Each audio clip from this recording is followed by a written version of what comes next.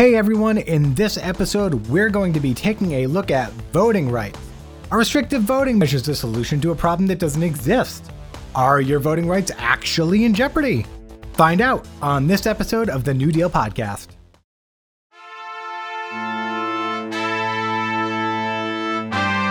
Welcome to the New Deal.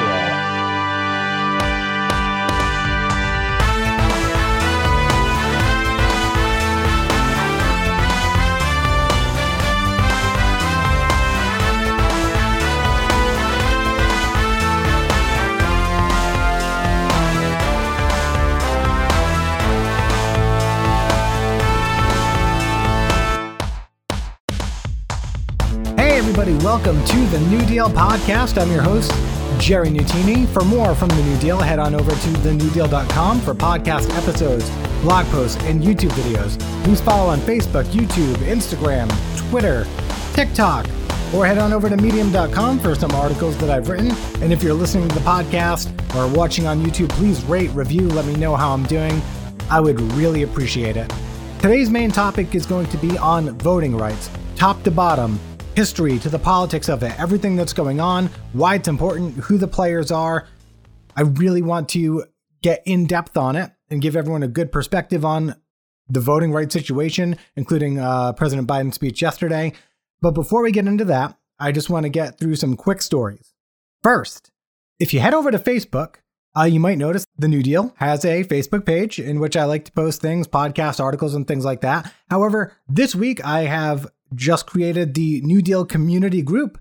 If you join the community group, you can post articles too. You can post news. You can start conversations, trying to build a community, build the discussion. So please head on over to the New Deal community group on Facebook. Ask to join. I'll approve you, and we'll have some good conversations over there. Off the top, first thing I want to talk about is your Windows computer. You're going to want to update your Windows machine because there's a new security flaw called Print Nightmare, and it affects your Windows Print Spooler service. Basically, if you can print from your computer, you're at risk. A research group, a cybersecurity company called Sangfor, accidentally published a how-to guide, how to exploit the Print Spooler. They posted it on Twitter. I think they were saying that they were up for an award, and they posted a link, and it was actually like the exploit guide for this hack. So Microsoft has released a patch for it for Windows 10, and even though Windows 7 is unsupported, they've also released a patch for that. So Windows 7, Windows 10, go download that. Really important because the instructions on how to hack this are on the internet. Fun. Next piece of news, the child tax credit payments are going to be starting up. So if you have children, you could get up to $300 per child from now through the next year, I believe. And if they renew it, it could go further. So that's fun for people with kids. A COVID update. The Delta variant is spreading around the world and including here in the US. It is primarily affecting in this country unvaccinated people. Some vaccinated people also get it, not as bad, not as deadly. However, there are huge pockets of unvaccinated people, especially in the Southeast, that are being affected by this. Please, if you aren't vaccinated, please get vaccinated so this thing doesn't mutate so that we all need to go into lockdown again. I beg you, please. Spectators won't be allowed at the Olympics in Tokyo because they're at their highest case count since May. So we're still in the middle of an pandemic here, whatever you want to call it. So be careful, be vigilant, please get vaccinated. Finally, Richard Branson kind of went to space, which is kind of cool. It's not as cool as actually going to space, but at least he's trying, right? So he went to, basically subspace, it's like not quite space, but as high as you can get, subspace, haha. If you go to omaze.com, OMAZE, you can actually enter to win 2 seats on an upcoming flight to almost outer space. So that's kind of cool. I would like to go to space. I like Star Trek and stuff. I'd like to see the world from way, way up, even though I'm scared of heights. But there's no gravity up there anyway. So, for at least a few minutes, you'll be safe when there's no gravity and you're floating around. I mean, there's plenty of other ways. Anyway, I won't get into that. So those are the top stories. Get your computer updated, get vaccinated, and if you want to go to space, there's a way to do it. Boom. Our main topic today is voting rights. Take a listen. But even if we pass this bill, the battle will not be over.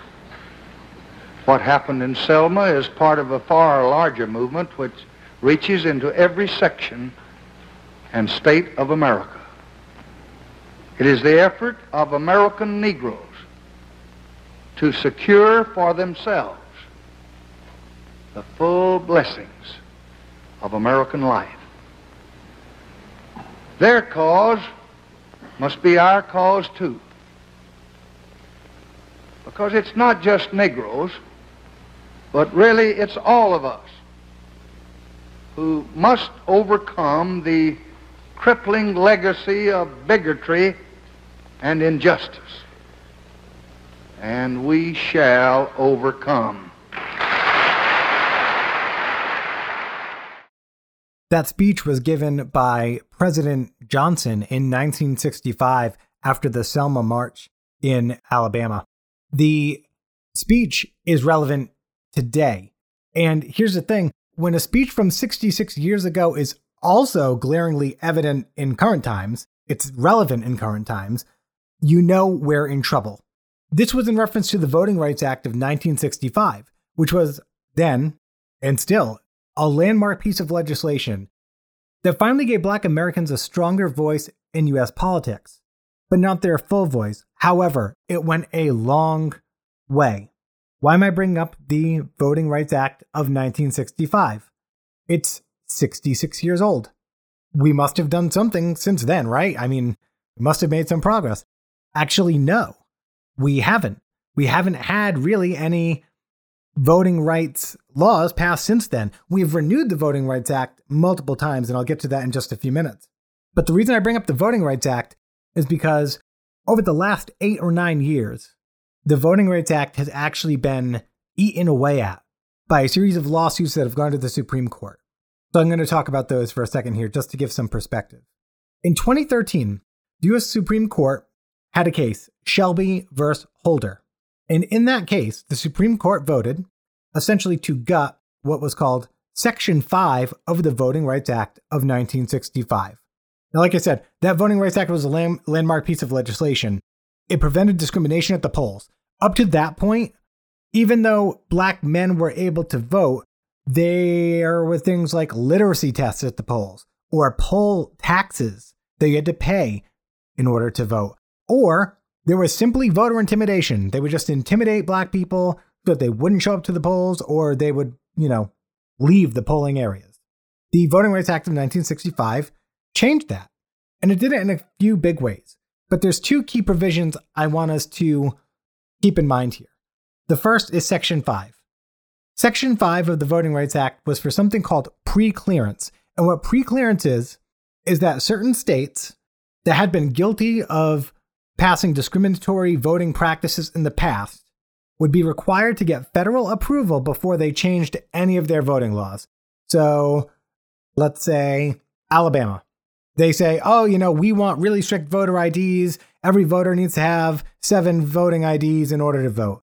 We want to do this. They would have to go to the federal government. The government would say, that seems excessive. We're not going to do that. That's discriminatory or over the top. And they wouldn't be able to pass it. That's what Section 5 did. The other section is Section 2.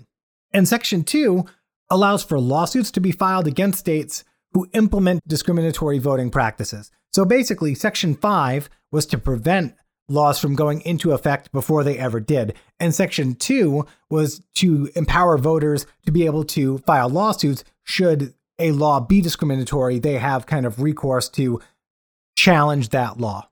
Okay? The 2013 decision in Shelby versus Holder removed Section 5. That's the one that allowed the federal government to review the voting laws. What's important to note about Section 5 is that it placed the burden on the states to prove that laws were not discriminatory. So if you wanted to pass a law in your state and you were on the list of states that needed to, pass Section 5, you would have to prove that your laws were not discriminatory. The burden of proof was on the states. By removing Section 5, what this did was made it so that voters essentially would have to prove after the fact, after the laws went into effect, that a law was discriminatory. And their way to do that was through Section 2. So because Section 5 is removed, states no longer needed pre-clearance to pass laws. So essentially Section 5 is done, can't be used anymore, it's ineffective. So the only recourse voters have left is Section 2. I think it's important to note, for 48 years, Section 5 worked without any issue, and suddenly it was gone. The entire Voting Rights Act had been reapproved by Congress 5 separate times, the latest being in 2006, every time with large bipartisan support through both Republican and Democrat-controlled administrations. After the outcome, Justice Ruth Bader Ginsburg said, "Throwing out preclearance when it has worked and is continuing to work to stop discriminatory changes is like throwing away your umbrella in a rainstorm because you are not getting wet." Because the argument was that, oh, well, racism isn't really an issue anymore in voting laws, so let's get rid of the protection of Section 5 because it's really not necessary anymore. Within hours of this decision, states began passing more restrictive voting laws. One law from North Carolina was struck down in federal court using Section 2 because it was designed to target African Americans, quote, with almost surgical precision. A law like that in North Carolina would never have even been passed into law if Section 5 had been upheld. So for the argument that Section 5 could be removed because, there's no more racism in voting laws, there were immediately racist voting laws passed that were then struck down. And there were far more consequences as a result of this one Supreme Court decision. Now, most of the statistics I'm about to go over are based on the 2016 election and the years between 2013 and 2016, because we don't yet have comprehensive data from the 2020 election. But nonetheless, the numbers are staggering. Here we go. 1,688 polling locations were closed between 2013 and 2016. 214 of those polling locations were in Georgia alone. Other restrictive voting laws were put into effect in this time. Voter ID laws, the changing of polling locations, and poll times. In 2016, 17 states that did not have voter ID laws in the 2012 election had implemented voter ID laws for the 2016 election. 17 states. Now, before I move on, I just want to point one thing out. Discriminatory voting laws do not need to say, Black people are not allowed to vote on Tuesdays. What usually happens is these laws are found to be discriminatory in effect. They discriminate in their effect. So you might have a law that looks perfectly normal, looks perfectly reasonable. However, if a law that seemingly looks normal actually negatively affects a large group of people more than the rest of the voters, then that law discriminates in effect. This happens with voter ID laws, and I'll get into it a little bit later, but if you pass a voter ID law and 50% of minorities in a state don't have a voter ID, that law is discriminating in effect because it will affect a large group of people. It is, in effect, targeting a large group of people, but we'll do more on this later. I don't want to get too wrapped up in that now. Now, one thing I do want to point out is that, remember, I said that Georgia closed 214 polling locations, in just that state alone between 2013 and 2016. Remember earlier this year, Georgia passed a law making it illegal to hand out food or water in polling lines. And I want to illustrate something here. It is not coincidence that Georgia had also closed so many polling stations. Why would you close polling stations? There's a lot of reasons you might close polling locations. Maybe they don't get a lot of voters. Maybe you can't staff it. Maybe you don't have the funding for so many polling locations across the state. However, another reason you might close a polling location is because if you reduce the amount of polling locations in an area, that means that voters are going to be funneled into the remaining open ones, which means that there's going to be longer lines in those locations, right? If you pair the closing of polling locations with stricter voting hours and limits on absentee voting, suddenly those lines are even longer. Oh, my polling location is closed. I got to go to this other place, but also I only have 6 hours to go to this polling place. And also I can't cast an absentee ballot because it's way harder to do now. So I have to go vote in person. Me and every other voter in the area. Pair that with a lack of food and water for hours and hours and hours in a long line at a polling place, and now you have a deterrent from keeping people in lines at the polls. They might get tired. They might go home. They might need to, even use the bathroom if the lines are long enough, Closing polling places in a strategic way, for instance, so that only urban areas with large Black or minority populations, that's voter discrimination. You are now targeting people simply by closing polling locations. And in conjunction with other laws, you can see how this could, if you've got 15 polling locations in like the eastern part of a city and you close 7 of them, you are doubling or more the lines at each of the remaining polling places. Then no food, no water, then absentee ballots are taken away. You can see the compounding effect. It's easy to see. I'm taking some time on this, but I think it's important to demonstrate how these restrictive voting laws work. This is how they are intended to work. They are supposed to seem perfectly reasonable, but in conjunction with other restrictive voting laws, they can literally target groups of people in specific locations and create deterrence to voting. That's why there's such a push for these voting regulations. And remember, most of these voting regulations did not come into effect until after that 2013 Supreme Court ruling in which Section 5 was struck down. So this brings us straight into 2021. A few weeks ago, there was another major case regarding the Voting Rights Act brought to the Supreme Court. The state of Arizona was trying to pass some restrictive voting measures. The first was they wanted to throw out all ballots cast out of precinct. So what this means is if you go to a precinct and you cast your ballot, but it's not the place you were supposed to vote, it's not the building you're supposed to vote in, they will throw out your entire ballot, even if you were eligible to vote, and even if statewide races or federal races were on the same ballot. Those are races that your precinct doesn't affect at all. It doesn't matter where you vote in a state if you're voting for president or governor, but they want to throw out the ballot regardless, just because you voted in the wrong location. Second, they wanted to limit the people who could drop off absentee ballots at drop boxes. They wanted to limit that to family caregivers and postal workers only. Now, both of these have drastic consequences, especially on the Native American communities in Arizona. They're constantly battling changing and shifting polling locations. So every year or every election, their polling location changes. It's not the same. It's not consistent. So they don't have a clear idea of where they need to go. And so it can be confusing. So they might end up in the wrong precinct. There's a very real chance that that happens.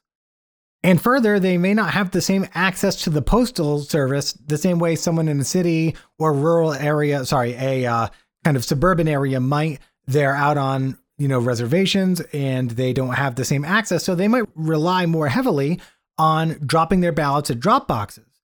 But if you limit it to just family, that means your friend can't take it down or your uncle can't take it down, And so these restrictions really affect the Native American communities in Arizona in a way that they do not affect other communities in Arizona. Remember, this discriminates in effect, one could argue.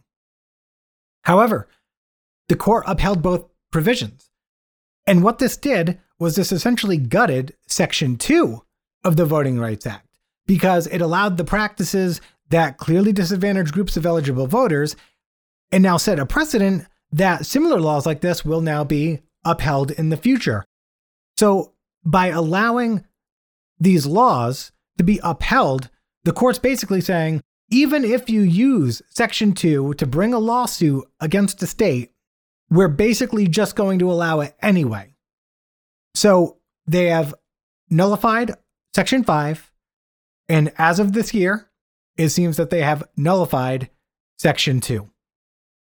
For all intents and purposes, the Voting Rights Act of 1965 is dead. An act that has been in place for 66 years, renewed on a bipartisan basis for decades, is dead at the hands of the Supreme Court.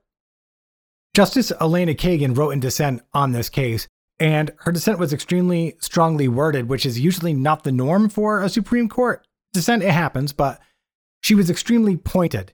And so I just want to go over some of the things she said here, because first, she was unsparing in her criticism of the Shelby County versus Holder case, the 2013 case. She said, maybe some think that vote suppression is a relic of history, and so the need for a potent Section 2 has come and gone. This was a thinly veiled remark to Chief Justice John Roberts, who in the Shelby County opinion wrote that things have changed in the South. And remember, immediately after that opinion, restrictive voting laws were passed within hours. He said, efforts to suppress the minority vote continue, but no one would know this from reading the majority opinion. In effect, she's saying that it seems like the justices who ruled to essentially strike down Section 2, in effect, are saying that racism isn't a problem in voting laws anymore, so why do we even need this? But her closing paragraph was what got me. And I think I posted this over on the Facebook page the day it came out, because I read this and I was like, yes, She says, this court has no right to remake Section 2. Maybe some think that vote suppression is a relic of history, and so the need for a potent Section 2 has come and gone, but Congress gets to make that call.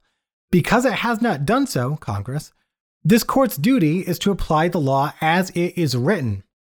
The law that confronted one of this country's most enduring wrongs, pledged to give every American of every race an equal chance to participate in our democracy, and now stands as the crucial tool to achieve that goal. That law, of all laws, deserves the sweep and power Congress gave it. That law, of all laws, should not be diminished by this court. What she's saying is that it is not for the justices to decide whether or not racism is still a problem in voting laws. It is simply their job to apply the law if it matters. And they have, it seems like she's implying, abdicated their duty in doing as such, and therefore have weakened a law that should have the power of Congress behind it. And again, it was recertified for decades on a bipartisan basis.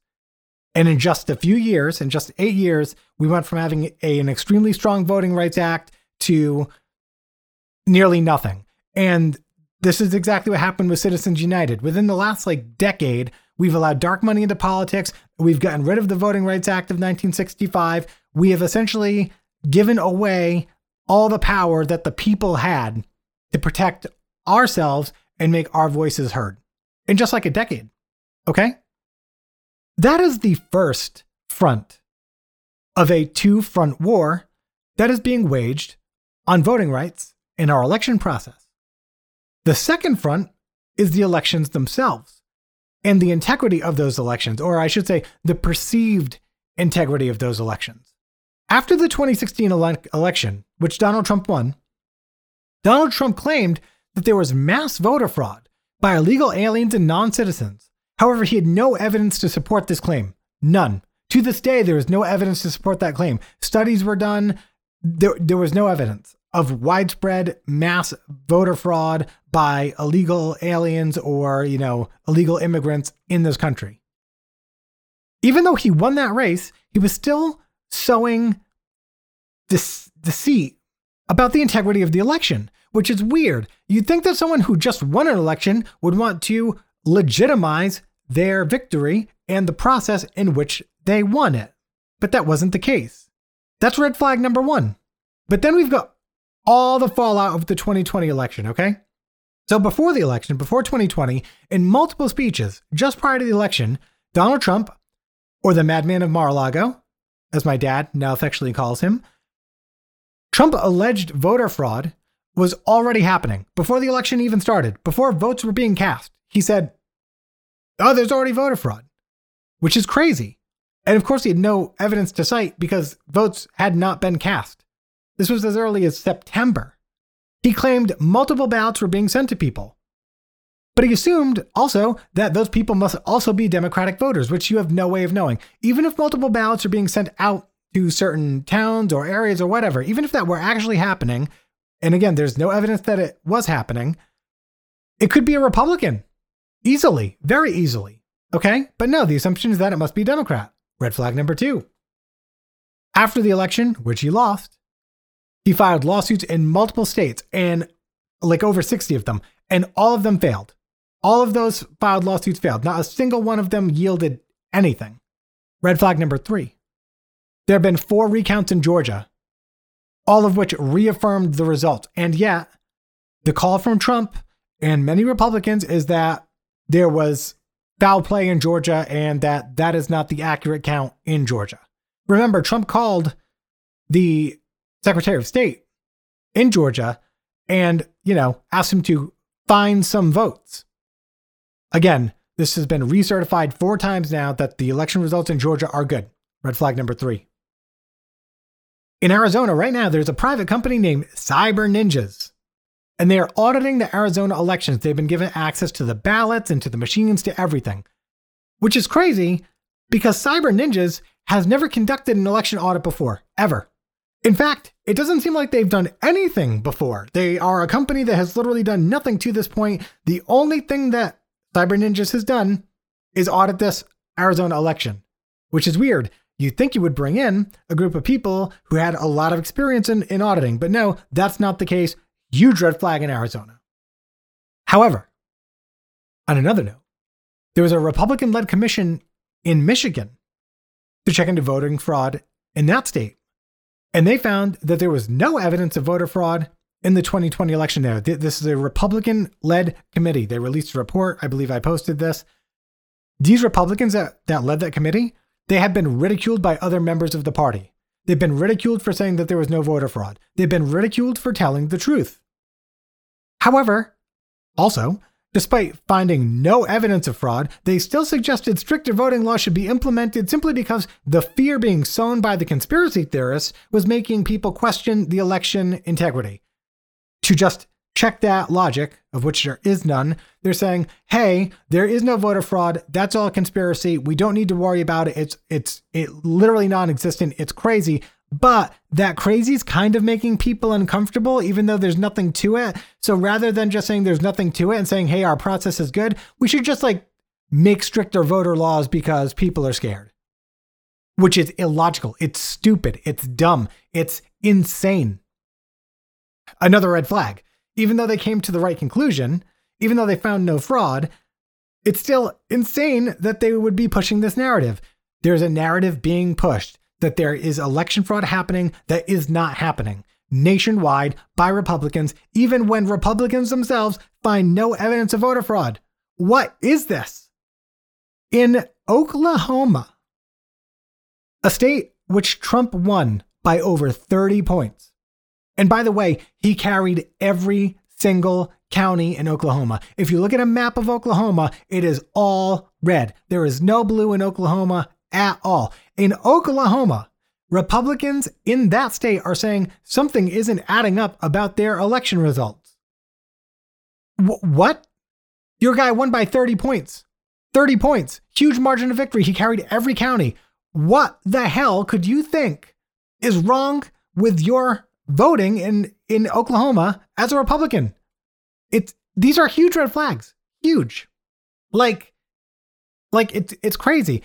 But the assumed logic here is that in a state like Oklahoma, you have heavy Republican control, which means that if they wanted to conduct an audit like being done in Arizona, they would give access to the ballots. They would give access to the voting machines. They could put on the show in these Republican-run states, even if it's a state where Trump won by 30, 40 points. Because if they come out and say, oh yeah, we found 100 votes, they're going to make a big deal out of it, and they're going to use it to push this narrative that voting fraud is a widespread problem when it is not. And the voting laws keep coming. This kind of wacky conspiracy has gotten people worked up. So a lot of these legislatures are passing more restrictive voting laws. As of June 30th of this year, 28 laws have been passed in 17 states restricting access to voting since the November election. They make registering for voting more difficult. They change poll hours. They close polls. They reduce the early voting window. They make it harder to request a mail or absentee ballot, and they make it harder to return a mail or absentee ballot, among other things, okay? In a final stand, Texas Democrats this week in that state literally left the state. They fled the state and flew to Washington, D.C. in order to delay the passage of some more of these restrictive voting laws. By leaving the state, they didn't allow the legislature to form a quorum, which they need to take a vote on the law. So they're essentially delaying was probably the inevitable. They went to D.C. and they advocated for the passage of the For the People Act, which is the big Democrat-backed voting rights bill that I'm going to get to a little later in the episode. The governor, Greg Abbott, has actually threatened these representatives who left with jail time or threatened to seal them in to the, their legislative building there until they get this passed when they get back. So there's clearly anger on that part too. But this is where we are, because we're passing restrictive voting laws and we don't really know why we're passing restrictive voting laws, and it just doesn't make sense. Just to go over what some of these Texas laws are, by the way. Earlier this year, in May, the same kind of thing happened. At the end of the legislative term, Democrats basically blocked a similar bill by walking out. And so here we are again. That bill wanted to ban drive-through and overnight early voting. It also completely eliminated some of the Sunday hours, the Sunday voting hours, which is funny because a key Republican blamed that provision, the Sunday voting hours, on a typo. He said, actually, that's one of the things I look forward to fixing the most in the bill. That was not intended to be reduced. I think there was call it a mistake if you want, what should have been an 11 for the time was actually printed up as a 1. So he was saying that they didn't intend to restrict it. However, in the new bill, they do want to restrict the hours of Sundays by 1 hour. So the original bill restricted these hours drastically. Then the state GOP said, oh, wait, we never meant to do that. That was just a typo. But then in the new bill, they're like, actually, you know what? We do want to restrict it by 1 hour, which is not the same as not doing it at all, right? So that's what's going on in Texas. The new bill would also empower partisan poll watchers to be on site and cause problems and, open the door for voter intimidation. So this happened before. And even though the new bill is, slightly better, it allows the Sunday voting. And the reason Sunday voting is important because a lot of places around the country do something called Souls to the Polls, which is big in the Black American community, where after church, you go vote. And so by restricting Sunday hours, this is where we discriminate in effect, right? It would prevent a lot of people from voting in the way that they normally would. So why are we passing new voting laws? Why are we passing a bill that limits voting hours on Sunday by 1 hour? Why are we going to ban drive-through and overnight early voting? Is there any evidence that drive-through and overnight early voting produced mass fraudulent votes? No, there's not. What evidence is there that voting laws are so bad that they need to be strengthened? Well, there's none. There's no evidence. There is nothing to suggest that we need stricter voting laws whatsoever. At all. It doesn't make any sense. Especially when we're getting nitty gritty and like, oh yeah, we're going to cut an hour here and we're not going to allow food over there. And what? That doesn't stop fraud. Nothing about that stops fraud. Let's go over some stats. Let's go over some voter fraud stats, all right? In South Carolina in 2010, there were 207 possible instances of a dead person voting in that state. Let's go through the 207. 106 of those were clerical errors made by the poll managers. So throw out 106. We're down to 101. We've got 101 left. 56 of those were something called bad matching, meaning that the voter was not actually dead. Hey, we thought this guy was dead. Not dead. Take another 56 off. 32 of those were caused by stray marks on paperwork that incorrectly indicated that a person had voted when they didn't. 3 people voted early, but then they died prior to Election Day. And then 10 cases that had insufficient evidence to make any determination. So, of 207 cases of possible voter fraud, zero were proven to be actual cases of voter fraud. 0. Keep this in mind. Keep in mind that this happened. 207 possible cases, 0 were actually fraud. Between the years 2000 and 2014 nationwide, out of over 1 billion votes cast, there have only been 31 instances of voter impersonation.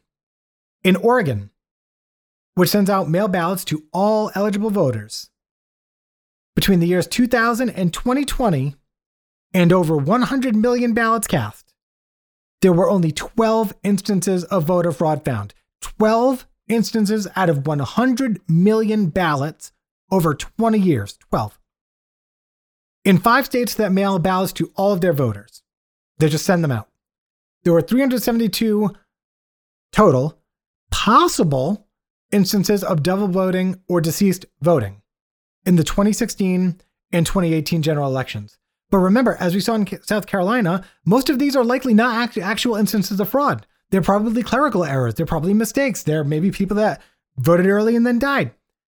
However, even if we say, you know what, all 372 of those are actual proven cases of fraud, that would mean that just 0.0025% of all mail-in votes out of 14.6 million ballots were fraudulent. That's assuming that every single one of those instances was in fact a case of proven fraud. Think about that. In Wisconsin, in 2020, there were 27 potential cases of fraud out of the 3.3 million votes cast there. Remember, Joe Biden won Wisconsin by 26,000 votes. We're talking about 27, again, potential cases of voter fraud. Let's go through those. 16 of those instances used addresses at a UPS store, like a postal box, instead of their residential address. 4 of those instances voted both absentee and in person, which during the pandemic, you can see how that might get weird. You get sent a ballot, you vote, and then you're like, oh crap, did I send it in too late? Is my vote going to count? Let me go vote in person. Let me file a provisional ballot. There's a lot of ways in which you might want to actually do that. One instance was a convicted felon who was not eligible to vote. One ballot was returned by the son of the person who requested it. 3 of these votes had people that voted in 2 places. One instance was someone who returned 2 absentee ballots, and 1 person was adjudicated incompetent.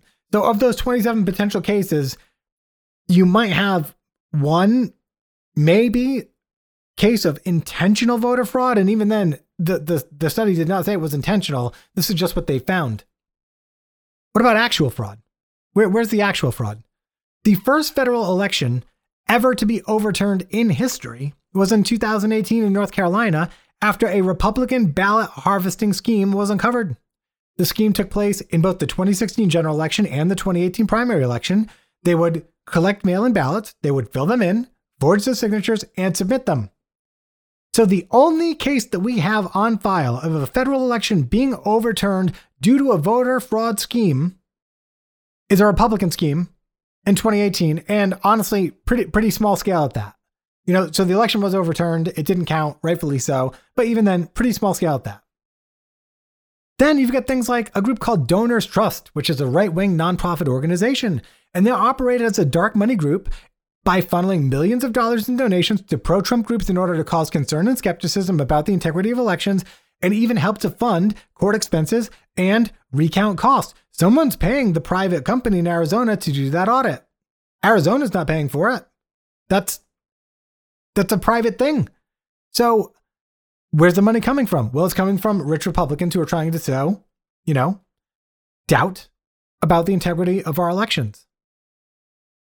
So you've got conspiracy that is leading to this call for stricter voting measures for a problem that doesn't exist, because voter fraud is so infrequent that it's nearly negligible. And yeah, we want to shave an hour here, shave an hour there, make registration harder, not make it easier for eligible voters to vote.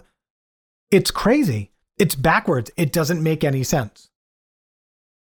So for the next piece here, I do want to get into how some of these restrictive laws work and why they're harmful. Okay. And I want us to start with the voter ID laws because these are the most popular. They get the most press and Republicans call for them the most. So here's some voter ID law stats that I want to go over. A lot of people say, oh, well, what's wrong with requiring an ID? You should be able to prove who you are if you want to vote. Remember, if a law discriminates in effect, it's a discriminatory law. Black Americans and Latinx Americans are, plain and simple, less likely to have a photo ID. They're less likely. We'll get into the reasons in a minute. But I'm going to run through some numbers here. 9% of Black or Latinx voters were told that they had the wrong kind of ID on election day, compared to 3% of white voters. 10% of black voters and 11% of Hispanic voters were incorrectly told that they were not listed on voter rolls compared to 5% white people. They went to the right place and they were told, oh, you're in the wrong place. Double the amount of times for each of those demographics than white voters. 15% of black voters and 14% of Hispanic voters had trouble finding their polling location due to constant changing or shifting of polling locations compared to 5% of white voters.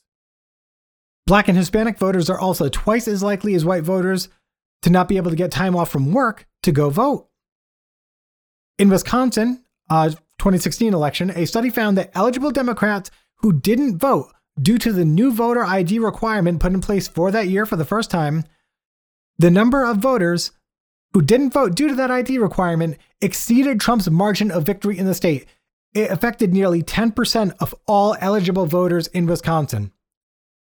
A Republican actually went on the record as saying that passage of the voter ID law is the only reason that they were able to win a Senate seat and the presidency in Wisconsin, by essentially making sure that 10% of Americans who had the right to vote and were eligible to vote did not have the means to vote. But that's not voter suppression. That's voter suppression. Okay? Let's call it what it is. Only 27% of white voters say eligible voters being denied at the polls is a major problem. Only 27% of white voters say eligible voters being denied at the polls is a major problem, what we just talked about. However, 60% or more black and Hispanic voters say that this is a major problem. And I talked about, in my episode about critical race theory, I talked about part of the theory is believing black stories, believing what they're saying. If 60+% of black Americans and Hispanic Americans are saying it's a major problem that eligible voters are being denied at the polls, it's because it's happening. It's not something that's being blown out of proportion. It's something that's happening. Okay? Listen to these stories. So that 2016 voter ID requirement, remember, 17 states required voter ID that did not in 2012, including the state of Wisconsin, which I just went over. A federal court case in Texas found that 608,470 eligible voters did not have the form of ID necessary to obtain a photo ID. Studies found that requiring an ID greatly increased the gaps between white and black Hispanic voter turnout. So in states with no ID requirement, the gap between white and Latino turnout was 5.3%. So, if 100% of white voters showed up and, if 100% of white voters showed up and 94.7% of Latino voters showed up, that's a 5.3% gap. However, that number jumped to 11.9% when a voter ID was required. In states with no requirement, the gap between white and black turnout was 4.8%, but that number jumped to 8.5% when an ID was required. And it was found that voter ID laws seem to have little to no effect on white voter turnout, but they do suppress the Latino voter turnout by about 7%, and they suppress black voter turnout by about 3%. They're harmful. Well, why? Because it's actually hard for a lot of Americans to get an ID. And this is something that I think a lot of middle-class people, maybe especially middle-class white people, people who live in the suburbs or in rural areas, just don't understand because they're not faced with these realities. So I just want to go through it. I hear it all the time. Oh, they should just get an ID. Okay. The most common form of a photo ID is a state driver's license. Many black or Hispanic voters don't have a driver's license. Well, how can that be? Right? A 2005 study found that 80% of white voters have a driver's license compared to just 50% of minority voters. 50%. Many black or Hispanic voters live in urban areas. They live in cities, or they don't have the financial means to have a car, or they're poor. So they may not have a car because they take public transportation. Sometimes it's just not efficient or cost effective to have a car in the city. So you don't need a license because you're on public transportation. A lot of Black and Hispanic Americans are able to rely on student IDs for most of their needs, but student IDs are not widely accepted at polling locations as an official form of photo ID. Black and Hispanic voters are also more likely to have had their license revoked or suspended. And here's the crazy thing. Over half of those suspensions and revocations have nothing to do with their actual violation. Over half of those suspensions and revocations are there because those people were not able to pay a fine in relation to the violation. So because they could not afford a fine in many cases, now they can't get an ID, so now they can't vote. When we're talking about systemic racism and institutional racism, again, this is how it works. It is the compounding of situations like this. Oh, you get pulled over for a speeding ticket. You can't pay the fine. Because you can't pay the fine, you get your license suspended or revoked. Because your license is suspended or revoked, now you can't vote. Now you don't have a voice in the system that has put you in the position you're in to begin with. Okay? Small example. Just want to point it out. Minorities are more likely to move from state to state, just as a matter of fact. And minorities are also more likely to be carded at the polls than white people. Now, in order to receive a photo ID in most places, you have to show additional identification, like a social security card or a certified birth certificate, something like that. And on top of that, all of these items have to have matching information. So your legal name has to match. The spelling of your name has to match. And there's several problems here. First, records of birth for middle-aged people born in the 50s or before, and some elderly Americans, those records are often not included in a lot of online databases, and they're hard to track down if they can be tracked down at all. Then we have clerical issues such as the misspelled names. If your name is misspelled on one of the pieces of documentation that you need to provide proof of identity, that's grounds to deny you a photo ID. So then you need to either go get a legal name change so that your name matches the document, or you need to get the documents recreated, which usually carries a fee. And now there's a huge process in getting your ID. In cases like this, a legal name change might require several $100s in fees. Not cheap. Not a cheap thing to do. And at the time, actually, Attorney General Eric Holder said that calling for voter ID laws is a new poll tax. Because in a lot of these situations, in order to obtain your voter ID, a lot of these people need to go spend hundreds and hundreds of dollars and time lost at work, probably equating to thousands of dollars between money spent and time lost at work, money made at work, just to get a photo ID to vote. You can see how it compounds. It's complicated, but it's also easy to understand. And in fact, a court case in Washington State found that for many people, trying to obtain a voter ID would require them to travel over 250 miles round trip to get the documents they needed in the locations that they were, given in order to get the ID. Travel 250 miles round trip. Okay? Now, and I just touched on this, but, a note on institutional racism. I've demonstrated in this episode multiple examples of systemic racism or institutional racism. All right? Georgia passing those seemingly innocuous or seemingly uniform laws at face value that would affect everyone, using compound effects. You close enough polling locations, you can target whoever you want to not show up at the polls or whoever you want to inconvenience. Many of these state laws are passed with the understanding that laws will drastically affect specific groups. These laws are not being passed and then oops, this accidentally affected a group of people. These laws are being passed with the intent to affect specific groups of people, okay? There are millions and millions of dollars poured into this stuff. It's intentional. If 80% of white people already have a photo ID compared to 50% of a minority, who's going to suffer the most if you require a voter ID? Minorities. You don't even need to think about it. It's a law that discriminates in effect. Okay? On top of all this, there are safeguards to mail ballots. There's safeguards to absentee ballots. Most mail ballots require some type of identifying information on them to begin with, like certifying your identification by signature under law. Some states actually require like the last four of your social or something like that. And almost all mail ballots have a barcode on them, which when scanned, when you return your ballot and that ballot is scanned, no one else can vote with your name. No one else can do it. And these databases are up to date within 6 seconds of like these things being scanned. So it's nearly impossible to duplicate a absentee or mail-in ballot with these systems in place. Voting fraud is also a felony. You have to be willing to go to jail to maybe cast one extra vote, right? That doesn't seem like a smart trade-off. And as far as illegal immigrants go, if you are found to be voting and you're an illegal immigrant, that's grounds for deportation and a permanent ban on ever being naturalized in the US. And if you want to be a citizen in this country, you're probably not going to risk that entire goal to go cast one seemingly, all votes count, but seemingly inconsequential vote. All right. So there are safeguards there. So you can see all the ways that this is coming together. We have these restrictive voting laws being passed. We have conspiracy theories that are undermining the election system. We have demographics being specifically suppressed by the Republican Party specifically. This is not happening. Democrats are not doing this.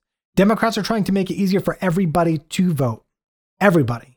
The GOP is doing the opposite, and as I covered, there is no reason to do so because the instances of voter fraud in this country are so minimal that they don't even require action. They just don't.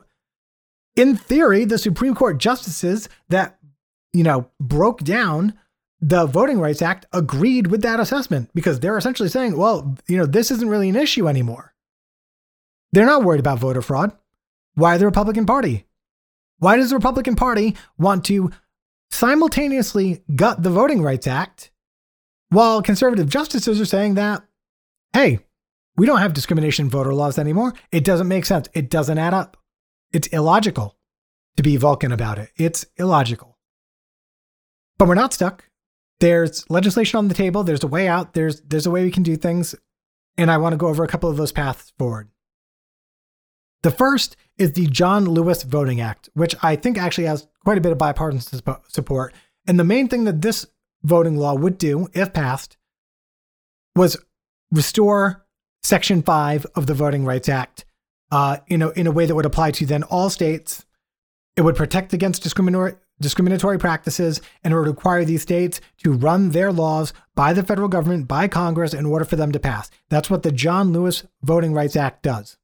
Restores Section 5, the one that was struck down in 2013.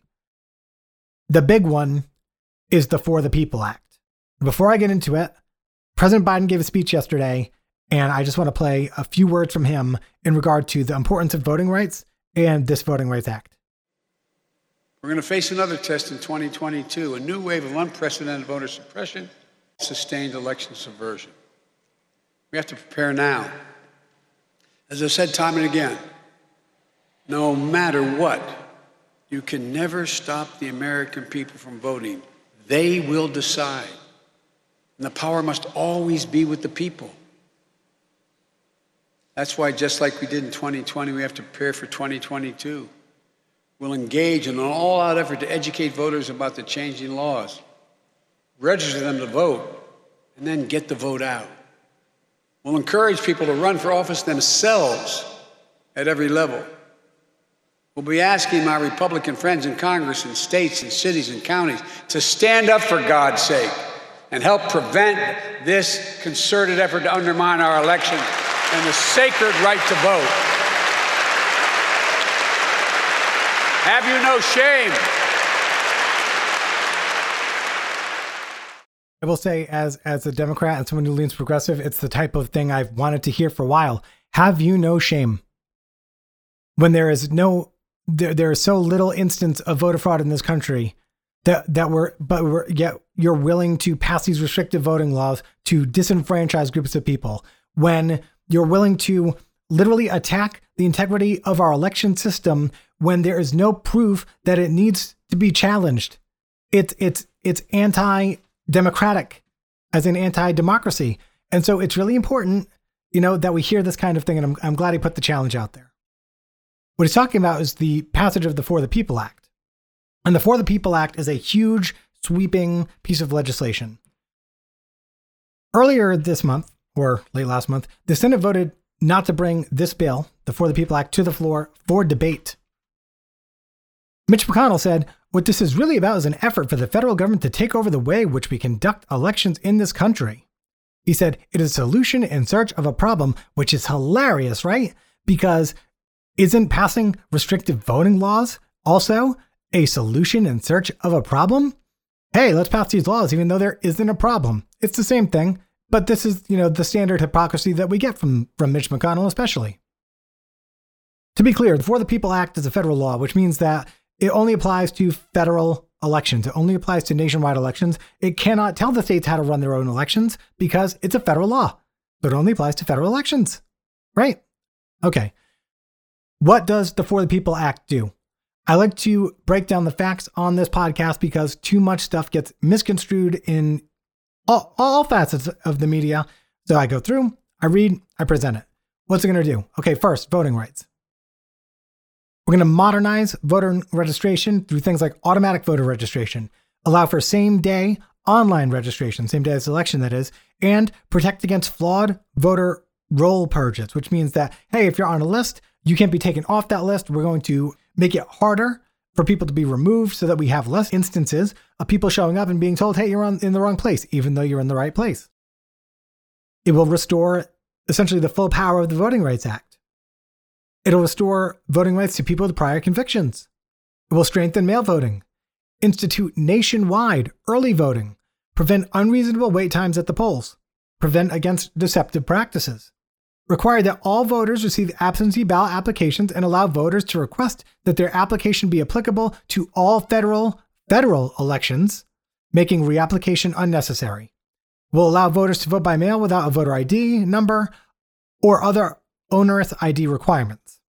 However, when they register to vote, they need to prove their identity, right? So only for the mail-in ballot would that not be required, but since they're already registered to vote with an address, that's already been done. It's like going through security at the airport. Once you've gone through security, you can get on the airplane, right? It'll prohibit states from placing limits on how many absentee ballots a person can return on behalf of others, like what we saw in Arizona in that restrictive law, and will ensure that voters can drop off ballots in drop boxes at locations and time that actually work for them. That's as far as voting rights go. For campaign finance, they're going to establish a small donor public financing. What this means is that if you're a candidate and you don't have a ton of money and you can't compete with Michael Bloomberg, there will be a fund of public money out there for you to use in order to kind of even the playing field and let people who do not have all the means and aren't millionaires to run. It will reform campaign finance rules, and this will change how candidates are able to interact with political action committees, and it will demand disclosure of wealthy donors to those political action committees and on advertisements. And they want to overhaul the Federal Election Commission, which first and foremost means getting all the members on it, because right now it's not fully staffed, and making sure it's a nonpartisan commission. There will be redistricting reform. It will outlaw gerrymandering completely. However, it will keep communities of interest together. So if you've got a city surrounded by a farming community, the farming community would be one district and then the city would be another. That's kind of how it works now, except a little bit more balanced without the gerrymandering. And states must use independent commissions to draw those district lines. It will no longer be up to state legislatures. It must be an independent commission. It will strengthen election security by funding comprehensive audits and keeping vendors honest to strict regulations.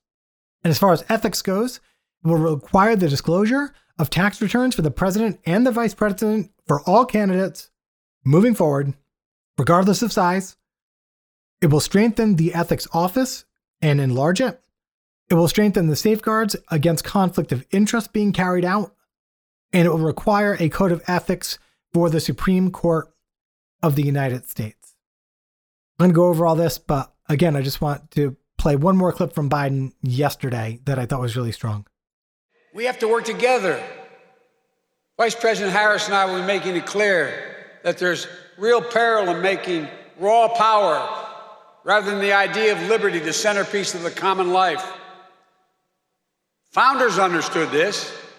The women of Seneca Falls understood this. The brave, heroic foot soldiers of the Civil Rights Movement understood this. So must we. This isn't about Democrats or Republicans. It's literally about who we are as Americans. It's that basic. It's about the kind of country we want today, the kind of country we want for our children and grandchildren tomorrow. And quite frankly, the whole world is watching.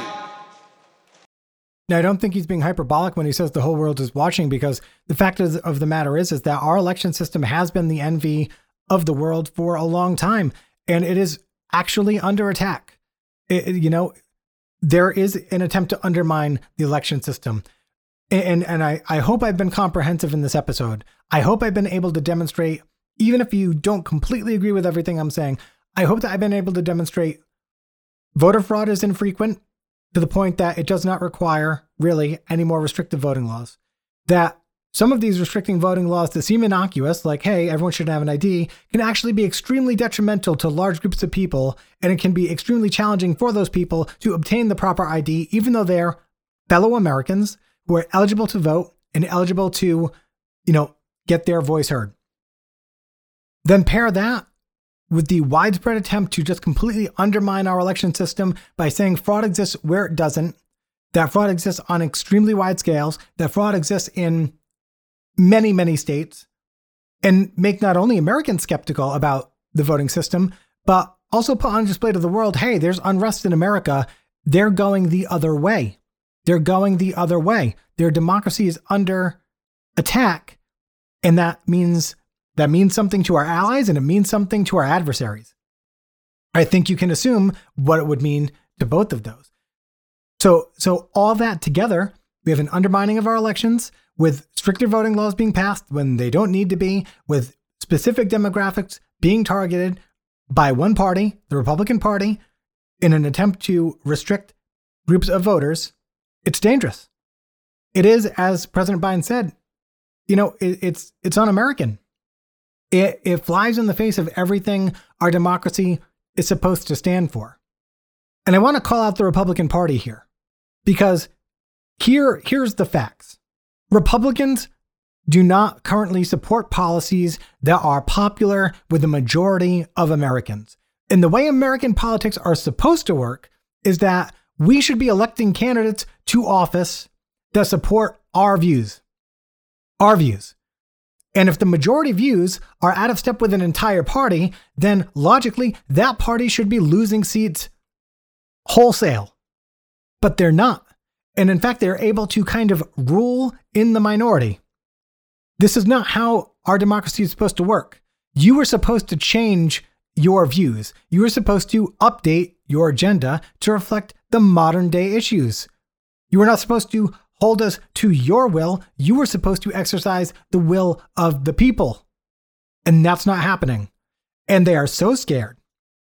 They are so insistent on sticking to their agenda, even though the only way to keep their agenda active is to disenfranchise large swaths of voters through active targeting of people who vote for the Democrats most of the time. It's un-American, it's deceitful, it's wrong, and it's putting our country in jeopardy. It's not only putting our democracy in jeopardy, it's making us look weak to our adversaries. It allows, places like Russia to run these information campaigns effectively, because when you have one of two parties consistently undermining our processes to a group of voters, roughly 25 to 30% of Americans who are willing to, go hook, line, and sinker in for everything that they say, those same people are the ones who are going to believe the Russian misinformation ads. They're going to be affected by outside, messaging. They're essentially becoming weapons for adversaries. It's a dangerous game.